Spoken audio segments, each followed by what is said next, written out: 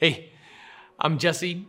Let's continue. We're in chapter 3. We've gone verse by verse through it, but there's something I want to point out. Having gone through the names of the contributors and the portions of the wall that they helped to rebuild, I want to talk about the whole so-and-so, son of so-and-so aspect of this chapter, because it does speak to something important.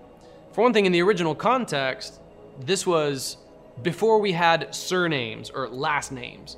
It's before we had the ability to know, just in a quick word, who you were and where you came from, because there were, at this point in Earth's history, it was easy enough to know you're so-and-so, son of so-and-so, son of so-and-so. And at some point along the line, you get this notoriety that would, in the context of Israel, establish your ties back to the original recipients of the Promised Land.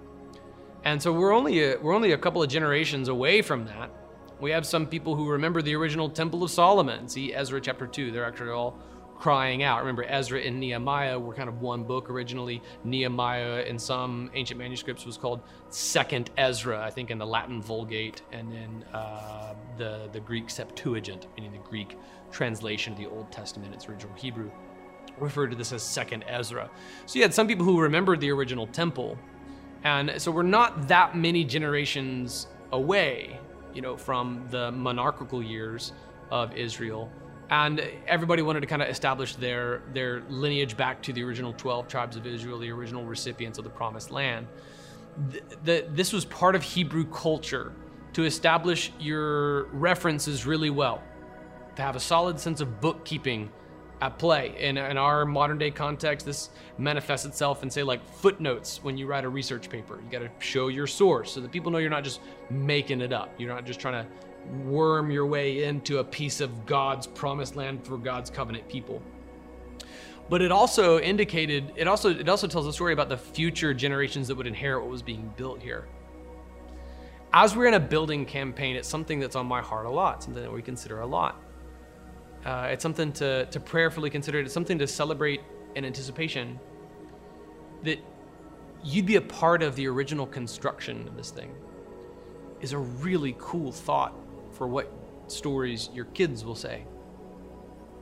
Hopefully they won't walk around all like privileged and high and mighty and act entitled the next time somebody tries to repaint the wall that you built.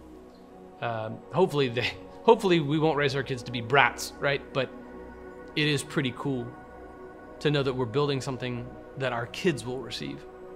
And we're leaving a mark, even physically, on the landscape of Seattle, of all areas, to the kingdom of God, to the glory of God. You know that we're in the least churched state in the U.S. And so what we're doing here is going to matter. It's just brick, and it's just mortar, and it's just steel and glass, and that's all that it is, but what it represents is quite beautiful. That the physical landscape of the area would be changed because of the move of the kingdom of God in this city is really, really cool. May our next generation of the Redemption Church, or if you're using these resources after the fact, may the next generation benefit from the beautiful legacy that's left behind, even in a physical manifestation, for your contributions to the kingdom. Consider that and give. Consider that and show up to the construction site with your tool belt.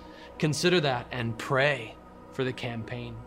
Consider that and thank God for what he's currently doing, and how, should the Lord delay in his coming, future generations will say, look at what God did back then.